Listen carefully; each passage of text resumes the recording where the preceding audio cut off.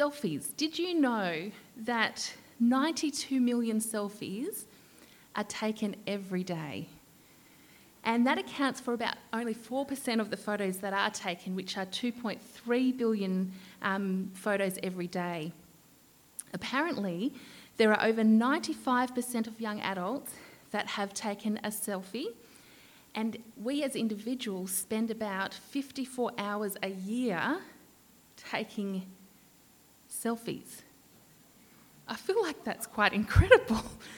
Anyway, these days we live in the world of images. If it's not on Facebook, I know that's kind of a bit of an old social platform, but I still am au fait with that one. But, you know, Snapchat or TikTok, it hasn't happened and it's not real. So we live in the selfie era. And yes, recently I came across these particular selfies. It's Moses in the bulrushes. Did you know? I'm going to share with you a couple of selfies that I came across. I think they're quite fascinating. Moses with the burning bush, hashtag burning bush, I should say. Moses and maybe Aaron, who knows, in Egypt with the pyramids. I love his face there, a little bit, you know, typical selfie style. This is probably my favourite. Moses parting the Red Sea. You know, the sun's a little bit in his eyes, he's got to squint a little. But you can just imagine what it might have been like in that time. I just love how illustrations can sometimes help our imaginations run wild. But certainly last and not least is this particular selfie, is hashtag frog plague in Egypt. Fantastic. I mean, they're such good photos, and I have to credit BibleSelfies.org for these photos. But we know these aren't real, don't we? Yeah? How do we know they're not real? Cameras didn't exist probably back in the time that we're aware of. This is through artificial intelligence. And the reason we know that, if we were to look a little closer, the images are probably too good to be true. Whether it's the filter, you know, the faces are not probably quite as they would be in real life. And artificial intelligence is becoming more and more prominent and readily available to us today. Out of curiosity, I do have to say, I typed into ChatGPT, write a sermon on Ezekiel chapter 33, verse 7. And I wanted to see what it said. Literally, within seconds, there was a sermon typed out on the text that I wanted to use today. And interestingly enough, it was quite good. I was quite impressed. Safe to say, I have not used that today. I certainly believe in the blessing of studying and preparing God's word on your own, but we are surrounded by artificial intelligence. Likewise, in our Christian walk, we can be surrounded by things that are not real, and we have to be clued in and hyper-vigilant, in words to say, of recognising inconsistencies. We do need to be testing what we see against Bible truths. We have to keep our eyes open and vigilant to truth. And so today we are going to consider one of our responsibilities as a Christian in regards to recognising danger, but also raising the alarm to others. And today the sermon really is very complimentary of the excellence lesson that was taken by Mavis this morning. And you would never think that it was going to go hand in hand, but I was sitting there going, yes, that's the same verse that I'm going to be using today. So it's very complimentary of the lesson today.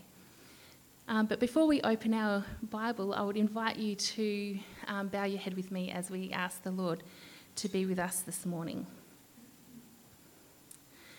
Dearest Heavenly Father, Lord, I just want to say thank you for allowing us to be here this morning and to worship freely together as a church family. We pray that you will be with us, Lord, that you will be in our hearts, that you help us to see clearly what you have for us, that we can be a witnessing light to those around us. In your holy and precious name, amen.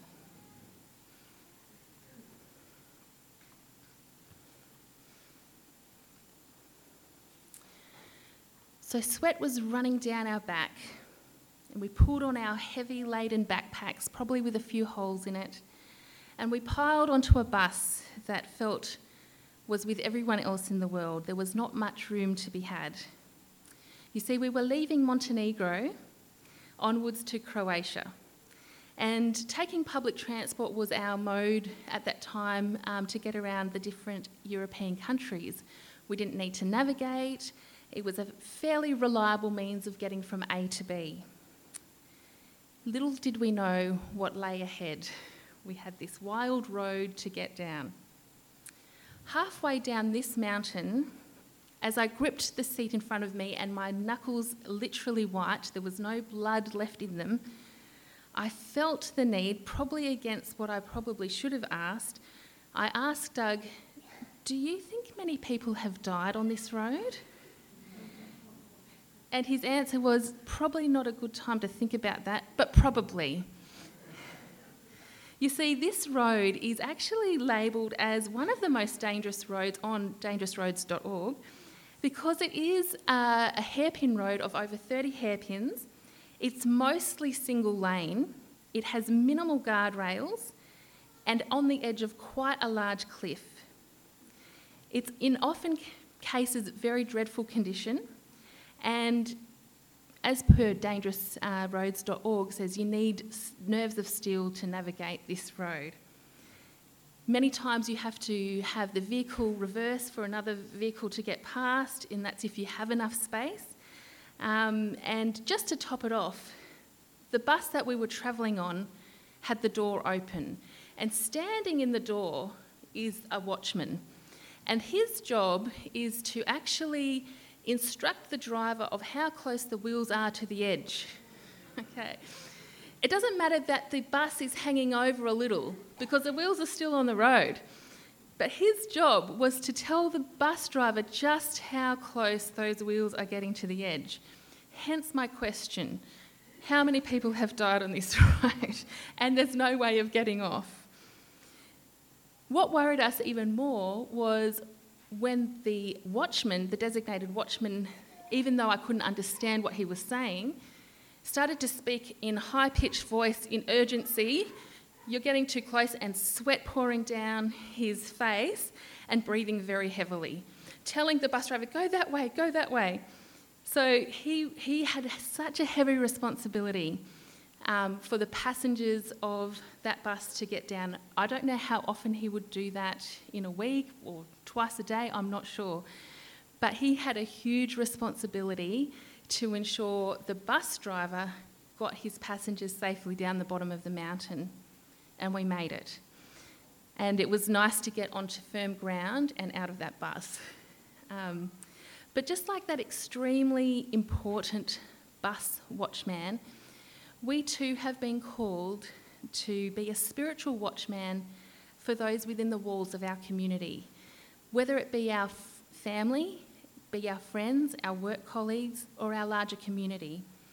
We have a spiritual responsibility to look out for those around us, and we can only do that by having clear vision, being vigilant, and having a voice to speak up.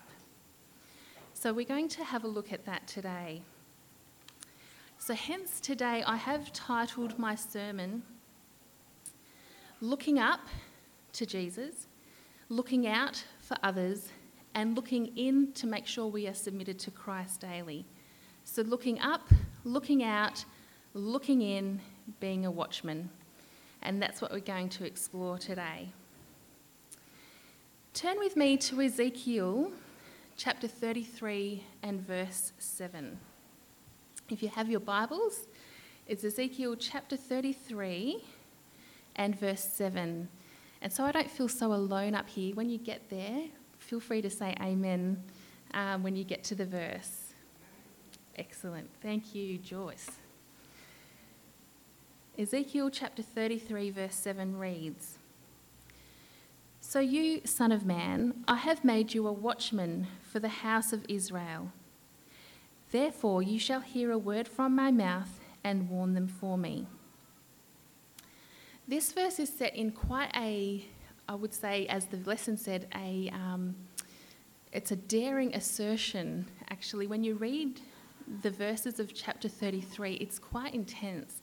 But here we see Ezekiel being asked to be a watchman over the house of Israel and to warn those within the community of any dangers, but to warn them of not following Christ, what the consequences are of not following Christ. So before any further ado, I would like us to explore what actually a watchman means. So when I looked up the meaning of a watchman has been a noun derived from the Hebrew word, which means to look out, look about, even to spy, and to keep watch. Other words that used to describe it is to lean forward, so it's kind of an active word, to lean forward and to peer into the distance. It's to observe, it's to keep the watch, and so on and so forth. So it's certainly very an active word, and it's to keep watch. So historically, a watchman was called to alert the leaders and citizens of a city or a community within its walls of traders coming in with goods, but also of dangers or enemies approaching. And the watchmen were in a position that they could see farther and much sooner than those within the walls of the city. And so they played a vital role in the safety of those under their watch. And if they didn't do their due diligence, those under the watch could be harmed and, at worst case scenario, killed. And as far as I've read, and you will, if you want to look at it later, in Ezekiel chapter 33, it is actually very clear that the blood of those killed or harmed by the failure of the watchman, the blood is on the watchman's hands. If the people within the walls choose not to heed the warning, then they're accountable for their own decisions. But if the watchmen do not do their due diligence, the Bible has clearly outlined the responsibility and accountability being placed on the watchman.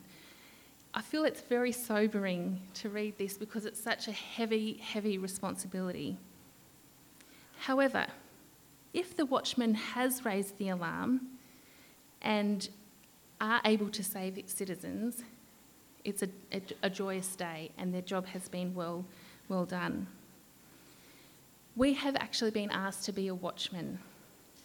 Not us to consider, but we've been placed in a position of responsibility to be a watchman. It's a duty of ours as a Christian. The words of the prophet here proclaim the solemn responsibility for those appointed as guardians of the church, as stewards of the mysteries of God. Sister White writes in the Acts of Apostles, page 361 and 362, and I'll read this to you. "They are to stand as watchmen on the walls of Zion, to sound the note of the alarm at the approach of the enemy. Souls are in danger of falling under temptation, and they will perish unless God's ministers are faithful to their trust. If for any reason their spiritual senses become benumbed, that they are unable to discern danger, and through their failure to give warning the people perish, God will require at their hands the blood of those who are lost." I feel this is really quite intense. She continues, "It is the privilege of the watchman on the walls of Zion to live so near to God and to be so susceptible to the impressions of his Spirit that he can work through them to tell men and women of their peril and to point them to the place of safety. Faithfully are they to warn them of the sure result of transgression, and faithfully are they to safeguard the interests of the church. At no time may they relax their vigilance. Theirs is a work requiring the exercise of every faculty of the being. In trumpet tones their voices are to be lifted, and never are they to sound one wavering, uncertain note." Take note of this last paragraph. "Not for wages are they to labour, but because they cannot do otherwise, because they realise that there is a woe upon them if they fail to preach the gospel. Chosen of God, sealed with the blood of consecration, they are to rescue men and women from impending destruction. That is so powerful. It's not out of obligation that we fulfil our duty as a watchman. It's because we want the best for our fellow mankind and to everyone have the chance of responding to Christ's offer of salvation. As I discovered, looking into the concept of watchman and a spiritual watchman, there is a lot to learn and there's a lot to study about what it means to be a watchman. And I certainly can't cover it in the space of this morning, but I certainly have been keen and excited to explore a couple of concepts. And when I looked into what the characteristics are of a watchman, what I would like to share with you today is 3 particular aspects that I identified as being a good watchman. So here we have the 3 V's. The first V is vision, having clear vision. Second V is to remain vigilant. The third is to have a voice. So vision, vigilance, and a voice. To help us understand these characteristics better, we're going to explore the Bible to see that the Bible actually outlines the characteristics of both good and bad watchmen. Let's have a look. Firstly, I'll go to the next slide. It will be Isaiah 62, verses 6 and 7.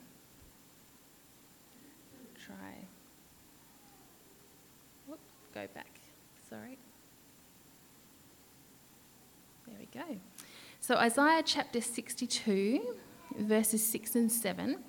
It's a brief statement, I guess, on what a good watchman is. So here we have chapter 62, verses 6 and 7 of the book of Isaiah. And it reads, "I have set watchmen on your walls, O Jerusalem. They shall never hold their peace day or night. You make mention of the Lord. Do not keep silent, and give him no rest till he establishes and till he makes Jerusalem a praise in the earth." So my understanding of that is we need to remain vigilant and watchful until Jesus returns. So here we can see an effective watchman will not keep silent. They will not be found sleeping. They are keeping watch day and night, and there is no distraction calling them from their duty. They're to remain vigilant, they're to raise their voice in confidence and give the leader worthy of praise, their leader worthy of praise. Let's now look in comparison back a few pages to Isaiah 56, verses 10 and 11. I'll get there. It's a bit slow coming up. So Isaiah 56, verse 10 and 11. Okay. I have to say this is quite intense, this verse, but we can learn much from it. I'll read it here. "His watchmen are blind. They are all ignorant. They are all dumb or /mute dogs. They cannot bark. They're sleeping, lying down, loving to slumber. Yes, they are greedy dogs, which never have enough, and they are shepherds who cannot understand. They all look to their own way, everyone for his own gain from his own territory." Quite different from the previous verse. And whilst very intense because it outlines all the characteristics of an irresponsible watchman, we can learn a lot from this. Looking at the context of that particular passage, it's actually in my Bible labelled as irresponsible leaders of Israel. So it's really capturing what an irresponsible leader is doing. You know, we can actually see their actions and what that looks like.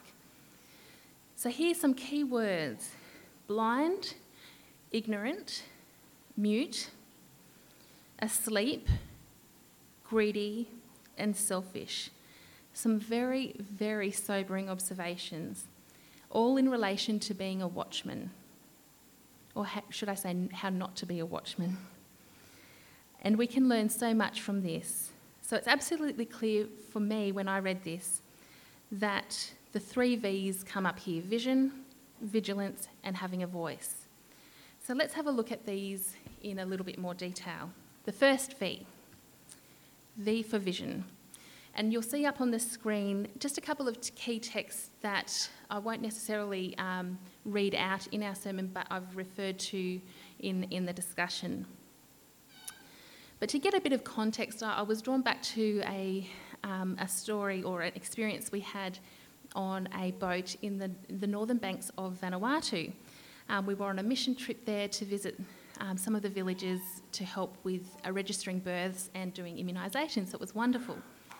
But there's a lot of coral reefs in the way of getting to each island.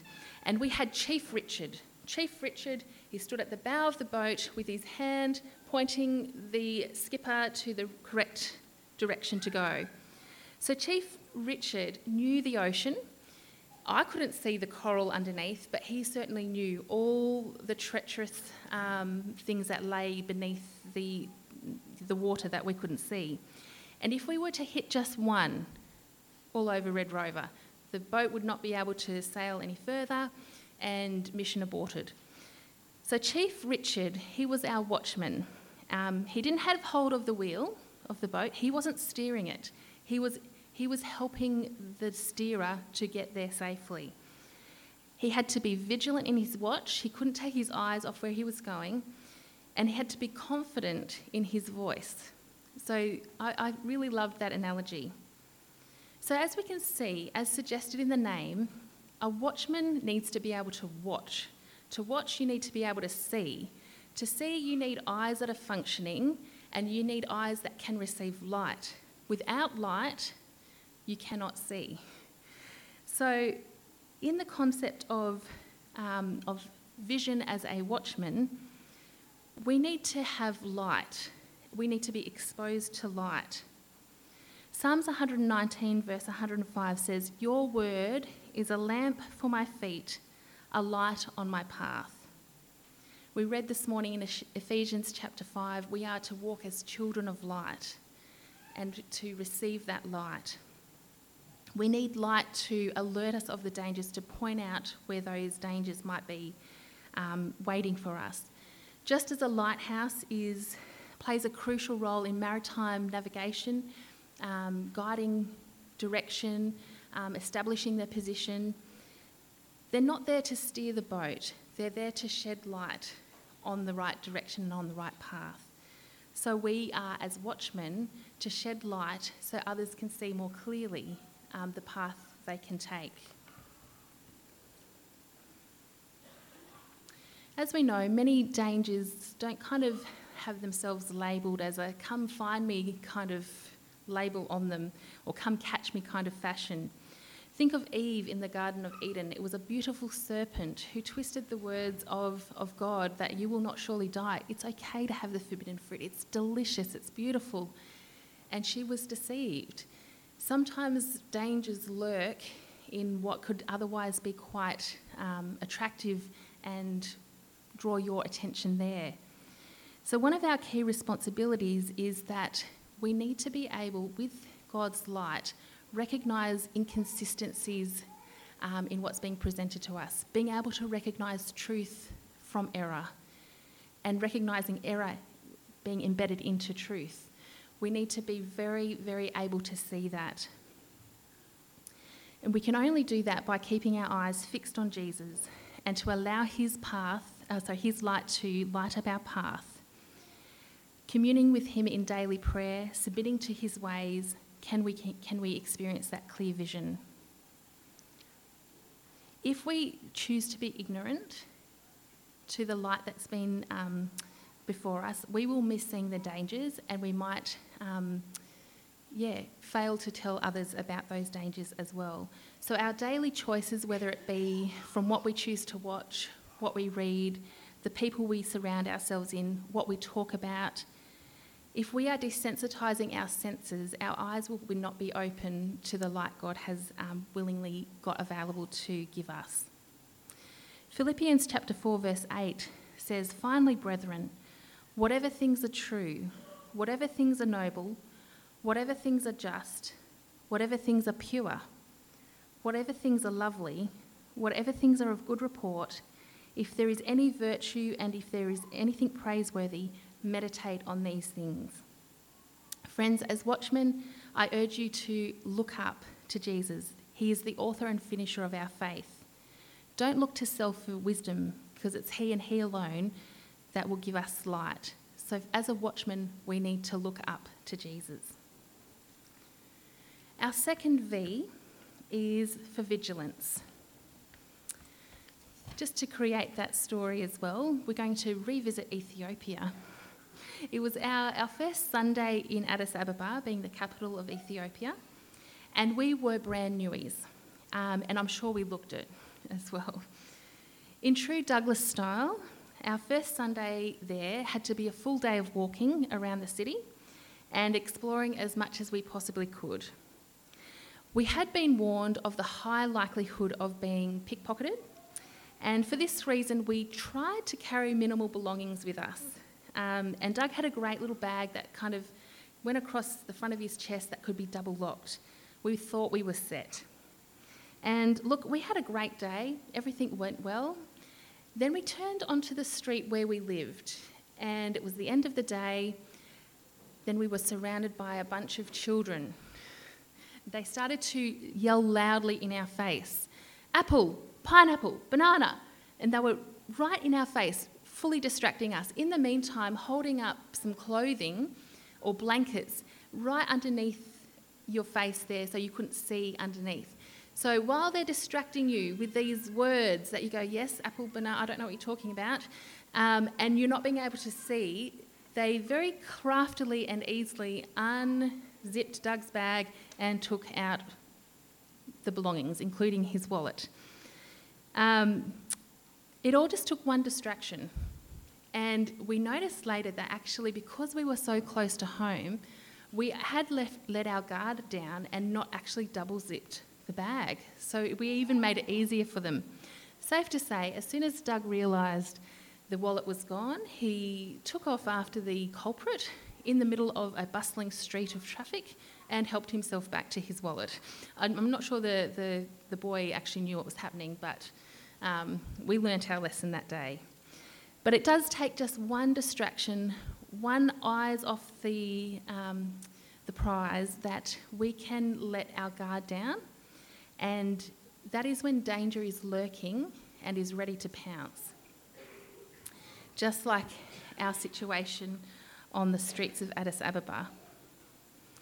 So the verse again, Isaiah 56, where we read about the irresponsible leaders, is that they're not remaining vigilant. An irresponsible watchman is lazy. They love sleeping on duty, and they're not keeping watch of those within their walls. 1 Peter chapter 5 verse 8 says, "Be sober, be vigilant, because your adversary the devil walks about like a roaring lion seeking whom he may devour." As faithful watchmen of Christ, we must remain vigilant. Let's not be found sleeping on the job.